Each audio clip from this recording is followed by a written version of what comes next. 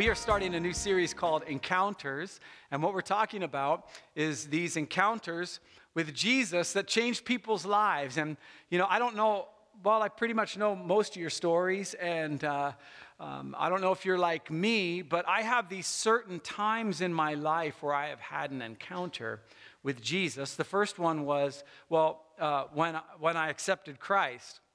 Now, just so to be fair, I've probably accepted Christ like 17 times. I don't know which one stuck, okay?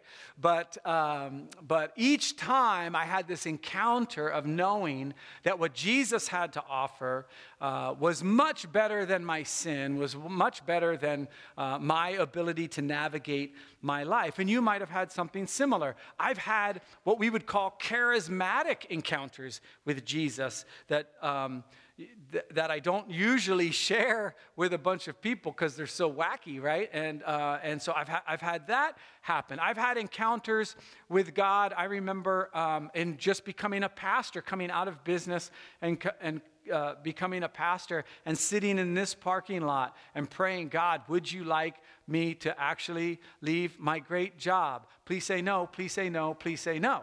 And the Lord says, yes, I would like you to do that. And it was like, okay. And so 16 years later, here I am. But I've had all these different encounters, and I've had them through people speaking words to me. I've had them through congregational times of worship. I've had them through, believe it or not, board meetings, which you'd think, oh my goodness, but our board meetings are really fun here. So, but I've had these encounters with Jesus.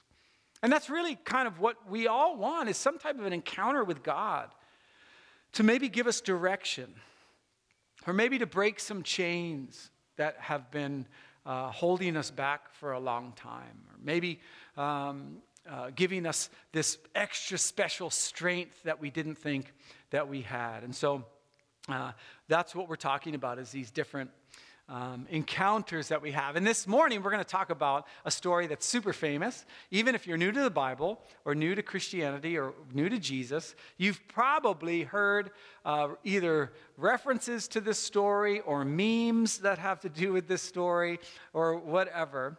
But it takes place at a wedding. And so for those of you who are Bible scholars out there, most of you, by the way, for those of you who are here, great job getting here with an hour less of sleep.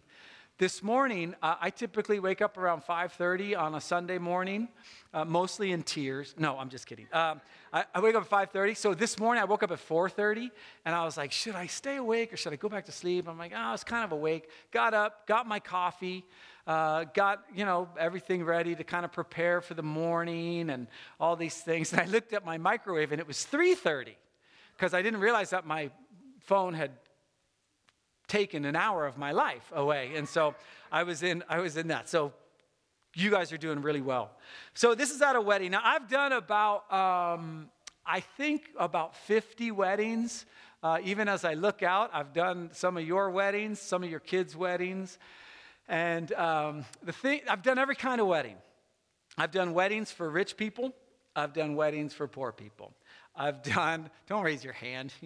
I've done weddings. I've done big weddings. I've done very small weddings. I've done weddings for people who their family was, we'll just say, dysfunctional.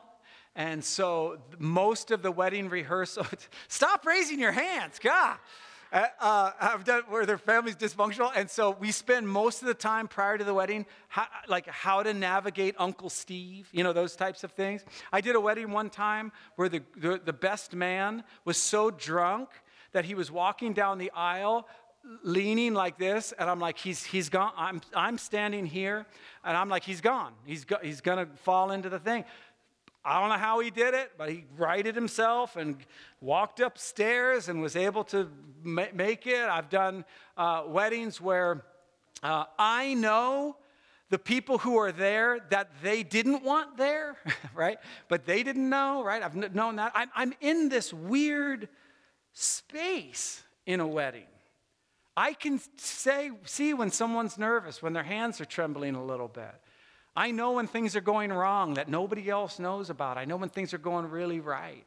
I had a wedding one time where groom forgot the ring, okay, which is fine. I have a ring. Some lady had a ring, probably we could have used, but no, he had to have that ring. So he drove home to go get it, making the guests wait an hour, sitting in there. And I was up on stage. All right.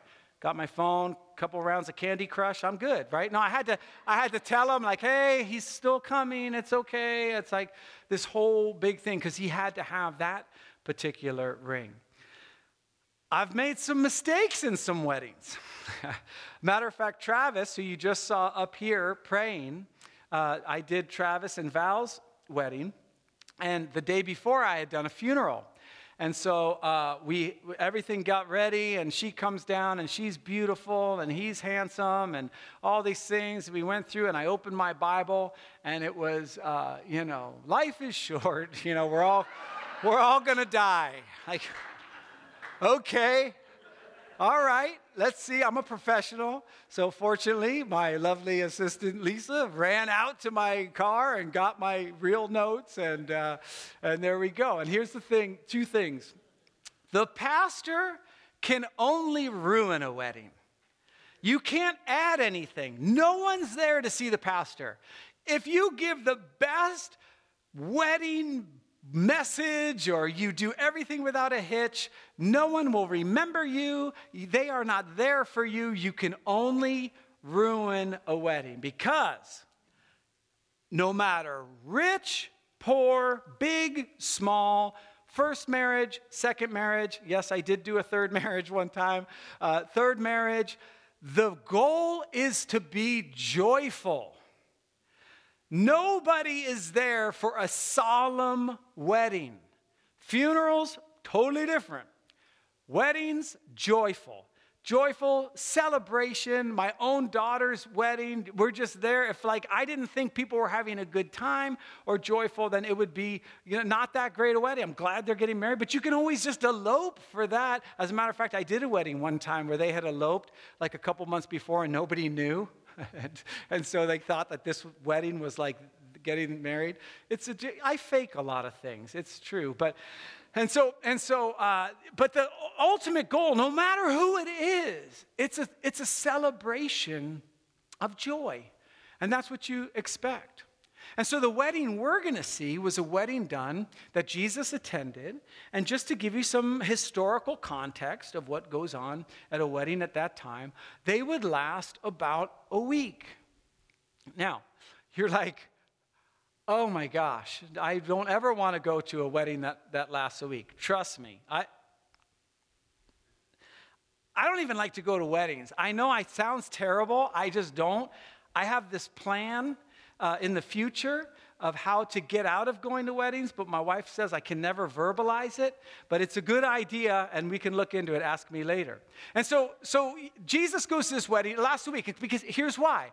First of all, most of the people in these areas that Jesus was at were poor. And so when you said you were going to a wedding, sometimes that might be a day's journey. It's not just like getting on Waze and going, man, it's 45 minutes. I thought it was going to be a half an hour. It's not like that. It's like you got to pack the kids up. You got to pack everybody up. You travel to this place. And so if you were putting on a wedding, many, many, many months of planning, housing, food, all these things, trying to find out. They didn't have the internet. You didn't just sign up and RSVP. You were expected to go.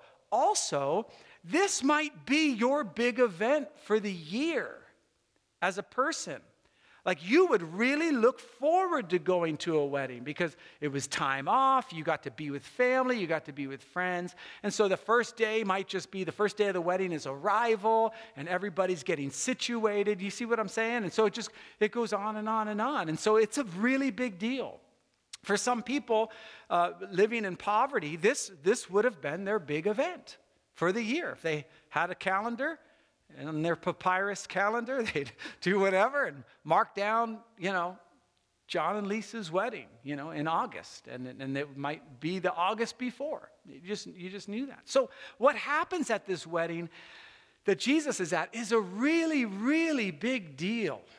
As a matter of fact, what happens sometimes you could sue because they didn't meet this particular expectation. It's historical. It's true. So here's what happens with Jesus. And as I read this first verse, you'll know where we're at. On the third day, a wedding took place at Cana in Galilee. Jesus' mother was there. Okay, so John is setting the scene here. And just to give you a little bit of information about John, the book of John, what we call the book of John. This book was written actually after the Apostle Paul had died, the Apostle Peter had died. It was almost like they had the three Gospels, Matthew, Mark, and Luke. Luke's job is this careful inquiry of what's going on.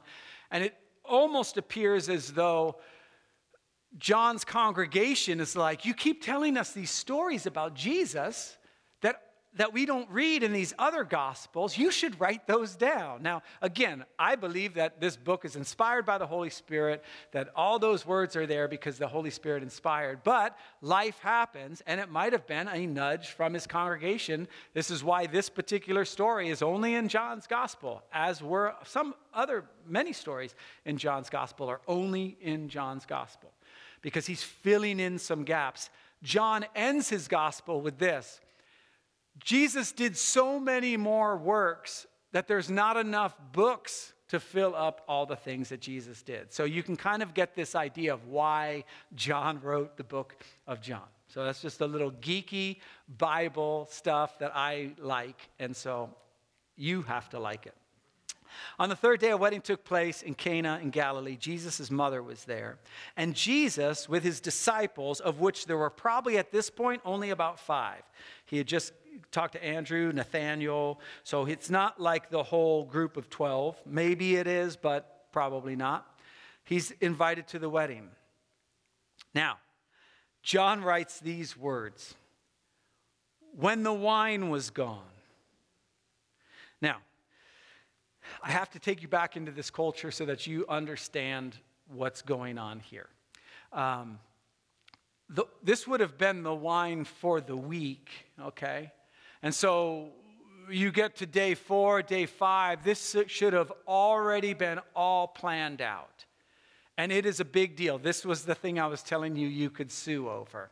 Like the bridegroom was responsible for the wine, and the bride's family could sue over not having enough wine. Now, again, before you start thinking in our own terms, it wasn't like it is now. You've ever been to a wedding, which I've been to plenty, where somebody has too much to drink?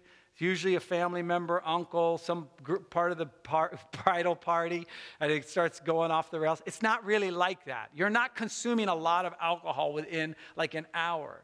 It's a celebration. And so it's just part of the celebration. It would be like saying they ran out of food, okay? Another thing, just real quick, John never put this in the Bible so that Christians could decide whether or not it's okay to drink. And I hear this story told all the time. Well, Jesus turned the water into wine, right? So I can have this scotch. It has nothing to do with that. This is a cultural thing. You drinking is between you and your Heavenly Father.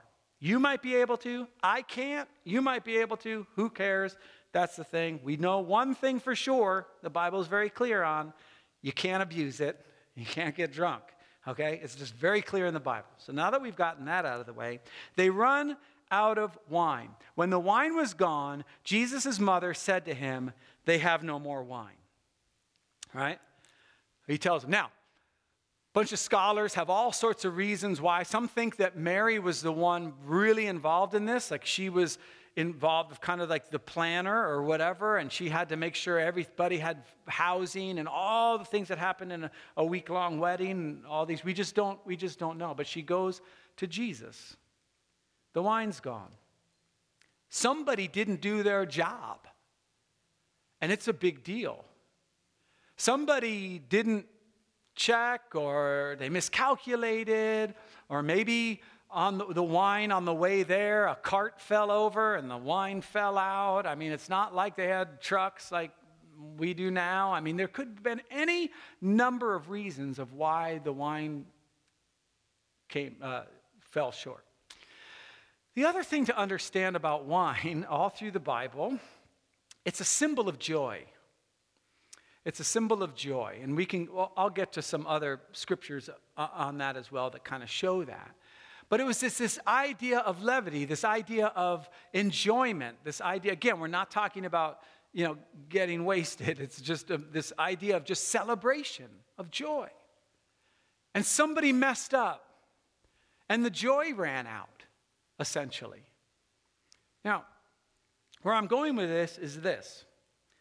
In any human system you have, in any way you have where you think you're going to find fulfillment in life, maybe through your finances, through sex, through relationships, through growing a large family, through having a small family, through staying single, whatever your process is, at some point, it will fail you. At some point, you will sit and you will be empty of joy. It wouldn't work. You say, I just want to get to a place of retirement. You save, work. That's your system. Go. You get into retirement and finally, your kids move back in or whatever. Maybe that's great for you. I don't know. Not so much with me. Anyway, so you get to this place or your health fails. You've been healthy your whole life, doing everything you should do, eating right, exercising, blah, blah, blah, blah, blah. You save, you're so disciplined, and then the system fails, having nothing to do with you. Maybe for you, it was a relationship. You just want to get married. Oh, I just need a spouse. Just want a spouse. Just want to get, oh man, I see all my friends. They're married. I want to get married. Oh, I'm single. And then you get married. And your joy runs out. Because he or she isn't the person you had expected them to be. Or maybe for you, your whole life, your looks have been kind of open doors for you. You know how to play it. You know how it goes. You're kind of, you know that when you walk into a room, you're the best looking person in the room, especially in a church like ours where you're all the best looking person in the room. You get to that and then you start to age. And you're doing everything you can to try to keep that thing you had. And you're in your 60s, 70s, and yes, you're beautiful, all those things, but what you had as a standard, you can't keep up with. Everyone will tell you you're beautiful. Everyone will say, no, you look great, everything. But for your standard, it starts to fail you. At some point, all of us will need to come to Jesus and say the wine's run out. I don't know. Maybe it's embarrassing. Maybe for you it is an alcohol thing. You're doing great, and that's how you have fun, and you're partying with your friends, and everything's cool, and you're not going crazy, and you don't miss a day at work or whatever like that. You're just jamming, and weekends you just party or whatever, and then you get a DUI and your joy runs out. You lose your job and your joy runs out. Your identity was what you do rather than your identity being in who you are as a created son or daughter by your heavenly Father who loves you no matter what. At some point, for all of us, our joy runs out. In this case, they have no more wine. And Jesus says something, and before we freak out, woman, right? So I said it as we would normally read it, right? We would normally read this like, oh my goodness, Jesus, settle down, bro. Like, you can't just start calling your mom woman, right? It's the same thing he does from the cross. He's just saying, dear one, okay? So we translate it woman. In the context of where it is, it's just sweetheart, honey, whatever it is. It's not like we would say it, but I just like saying it that way because I can get away with it. Why do you involve me?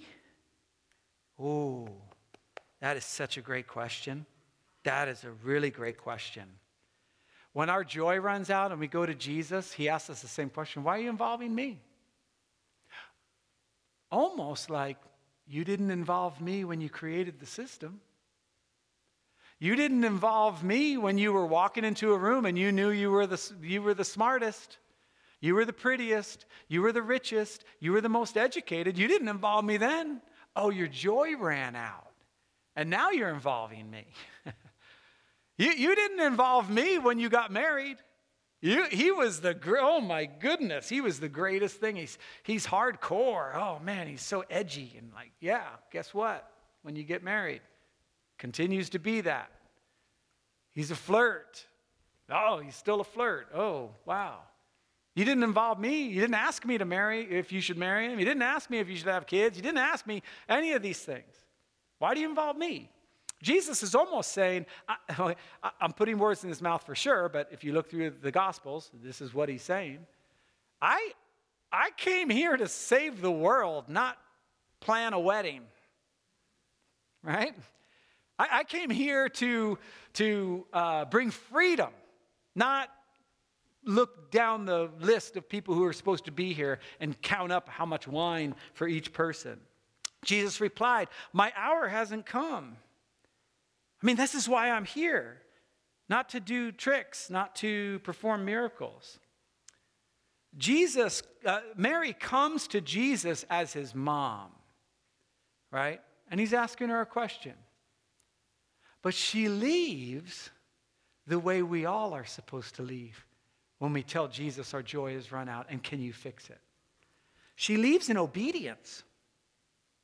Jesus modeled this when he was in the Garden of Gethsemane, where he's like, oh man, I do not want to go to the cross. I do not want to go to the cross. But Father, your will be done, not mine. And that's how Mary responds. His mother said to the servants, do whatever he tells you. She leaves. That could have been, Jesus could have said, tell everyone, sorry, there's no wine.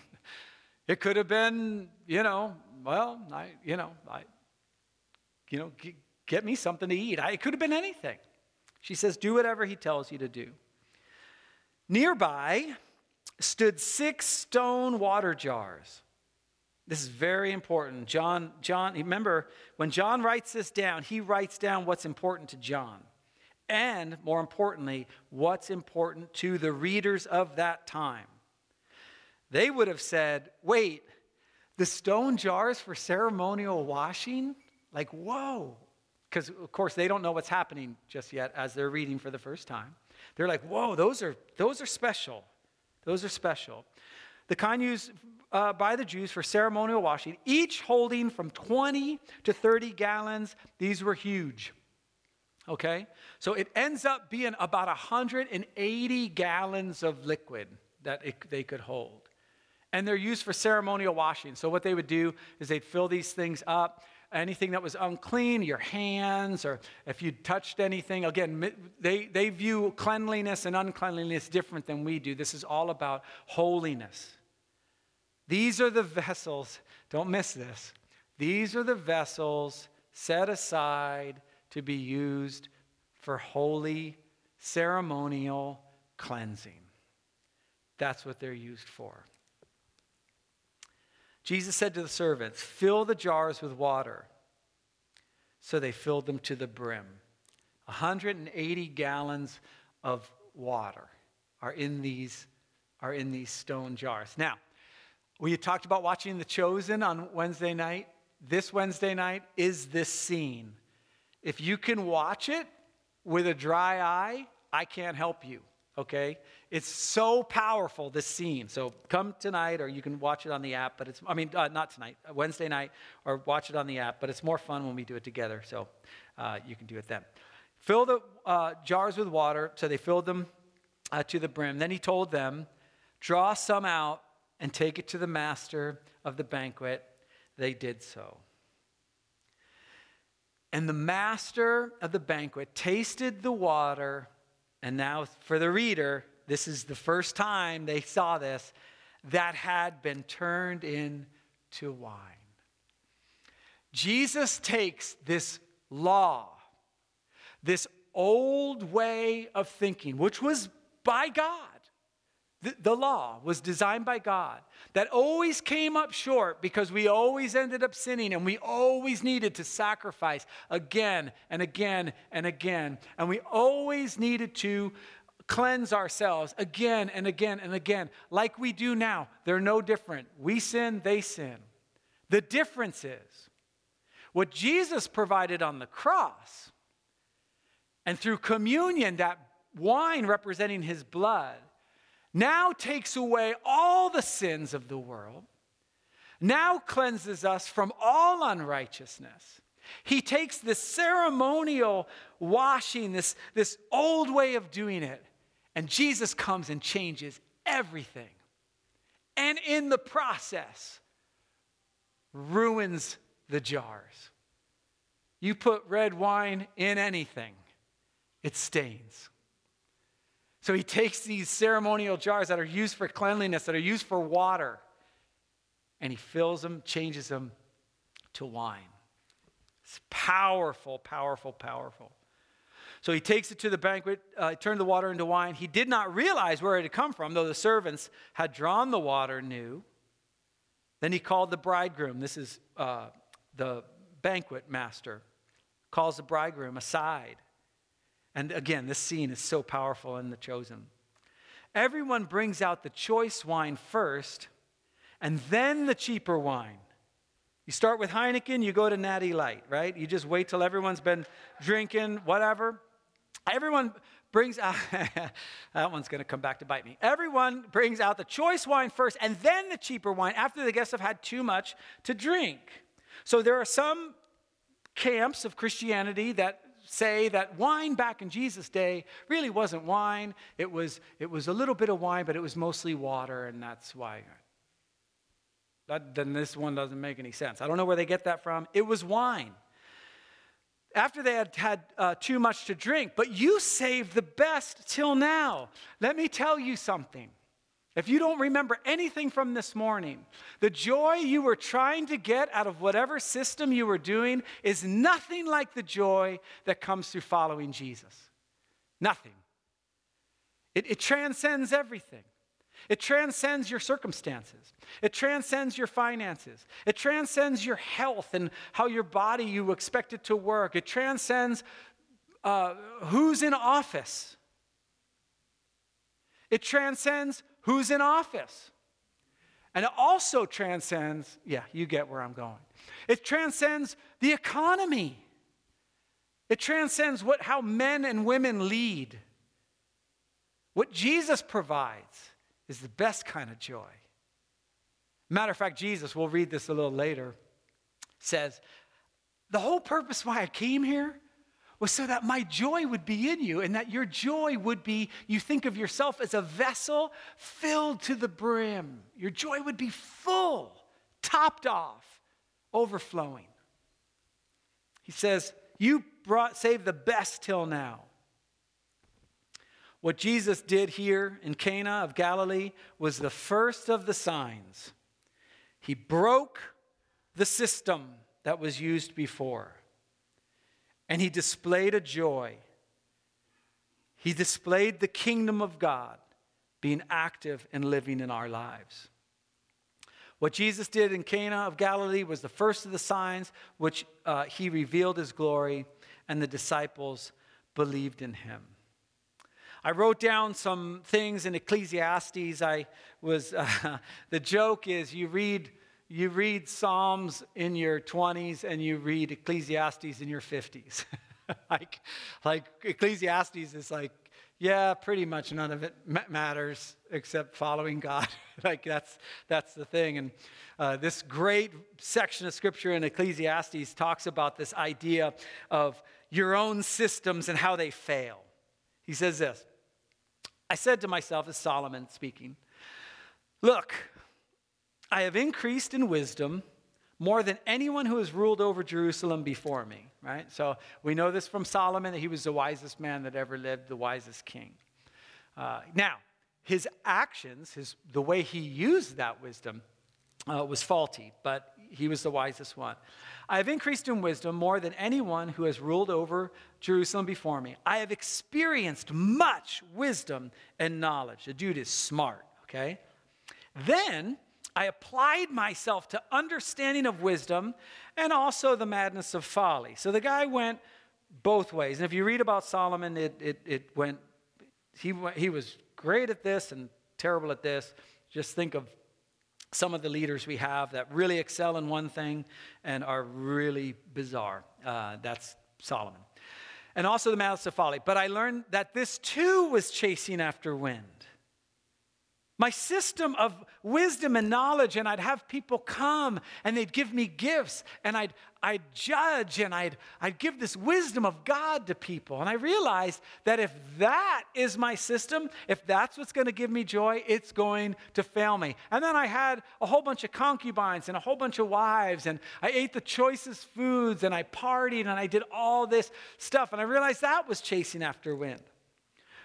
Listen to this, with much wisdom comes much sorrow. For those seasoned people in the sound of my voice, watching online or here, you kind of know that. As you've lived life and you've seen, man, this is unfair. That doesn't make sense. Man, I was really involved in this and I thought that was going to be it, and then it wasn't.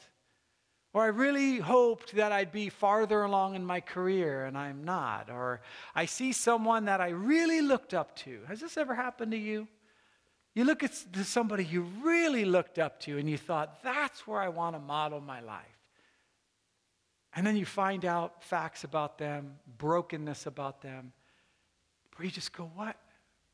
For some of you, coming back to church or coming back to the Bible, maybe that was it for you. Maybe you saw some people who on the outside were they kept telling you, follow Jesus, live holy, live holy.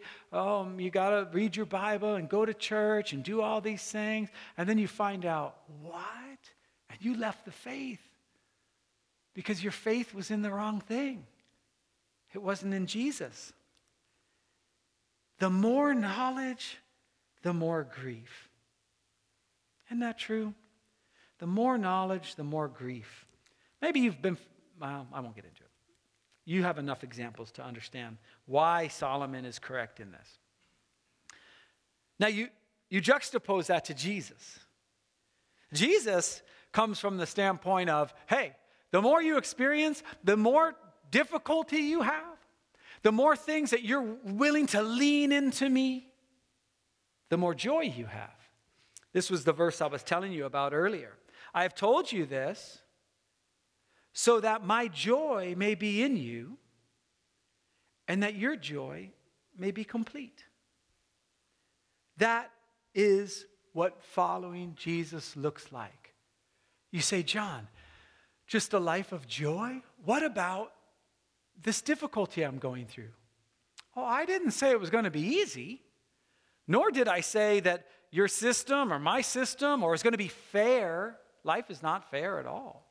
Some people grow up in poverty. Some people grow up as trust fund kids. Some people grow up with a disability. Some people grow up in all sorts of ways. I didn't say that. Life's hard. The more knowledge, the more grief. The more wisdom, the more difficulty. Because you understand how broken our world really is. But Jesus' vision is this. And you have to read John 15, by the way, the whole chapter. Maybe that's your homework assignment this week. It gives you the context of what Jesus is trying to get across through bringing the kingdom of God into our lives. I've told you this so that my joy,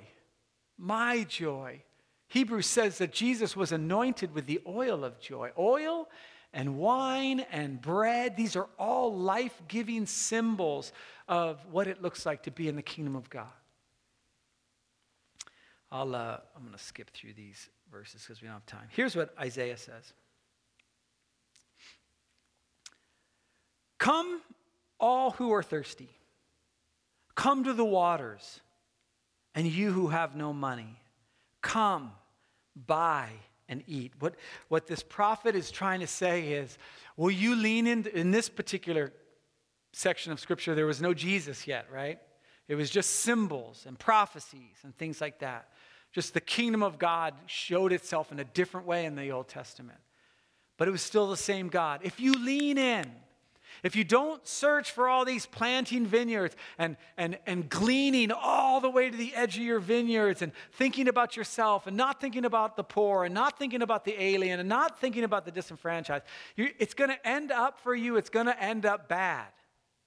But if you come to God, in our case now, Jesus, all who are thirsty, they come to the waters, and you who have no money, there's no stipulation.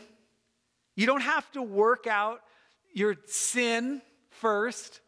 I really don't want to come to Jesus because right now, I'm the worst of the worst of the worst. That's the best time to come to Jesus. Come, buy and eat. Come buy wine and milk without money and without cost. Don't our systems cost us too much of our lives? We work and work and work, and then we have no relationship with our kids. We try to do all these things to make sure that we educate ourselves. All those things are great. But they come at such a cost. They're so hard. He says this, why spend money on what is not bread? And labor on what does not satisfy. Listen to me and eat what is good. And you will delight in the riches of fare. As worship team comes back up, I want to give us an opportunity, both those who are watching online and those who are here, to begin this journey with Jesus. To begin to say, you know what? Maybe you're sitting there and you're just like, my systems aren't working. My systems aren't working. I was promised that they'd work. I was told that if I worked really, really hard that I could buy a house and I could have nice things and my life would be great, but it didn't happen. I was told that if I was honest and I did all these things that my life would work out, and that didn't happen. I was told that my sexual freedom is that'll bring joy and fulfillment, and that didn't happen. I was told that if I could just go after these other things, or I was like really good athletically, that I'd get accolades, and then my back went out, or my hamstring went, or I went to the combine and I didn't perform well, or something went wrong. And maybe that's you. Maybe your jars are empty. Maybe the wine's run out. You know, when Jesus turned the water into wine, he created 75 cases of wine. That's what 180 gallons are. You have to take the, 750 ml bottles and convert them to gallons. Anyway, it's 75 cases of wine. When he provides the joy, it's overflowing. This would have been a tremendous gift to this couple because they wouldn't have drank it all and they could have sold it. The best wine. This is what a life with Jesus is like. But it's going to cost us our own systems. Those jars were stained. They're not used for the ceremonial washings anymore. They have red tint in all of them. You put water in there and it comes out a little bit red. If you've ever had any mug or something that had wine in it, you try to wash it out, it's over. But the joy is so much better. But we have to leave our sin behind. We have to leave our systems behind. And so what I want to do is give us an opportunity, and it's very simple. Jesus doesn't provide this long ways to go. Really, bro? You got to honk your horn. Sorry, for those of you watching online, there's a truck apparently outside that wants to accept Jesus. Good job. It's so simple. It's just a matter of humbling yourself before him, to admitting that your systems don't work. And maybe for you, it's really hard because your systems are working right now, but oh man, you're just right on the edge. If this doesn't go, if this investment doesn't go, or this doesn't go, it's a sign of a bad system. And so here's what we do. We just pray a prayer with the idea, like Mary did, okay, my wine's run out. My system didn't work. I'm going to do whatever you tell me. I'm going to do whatever you say. You have the authority. And this is the prayer. It's very simple. It's not in the Bible. It's just a prayer that over tradition we have prayed. It's just a prayer of sacrifice, of saying this: Lord Jesus, I know I'm broken. I know I'm sinful.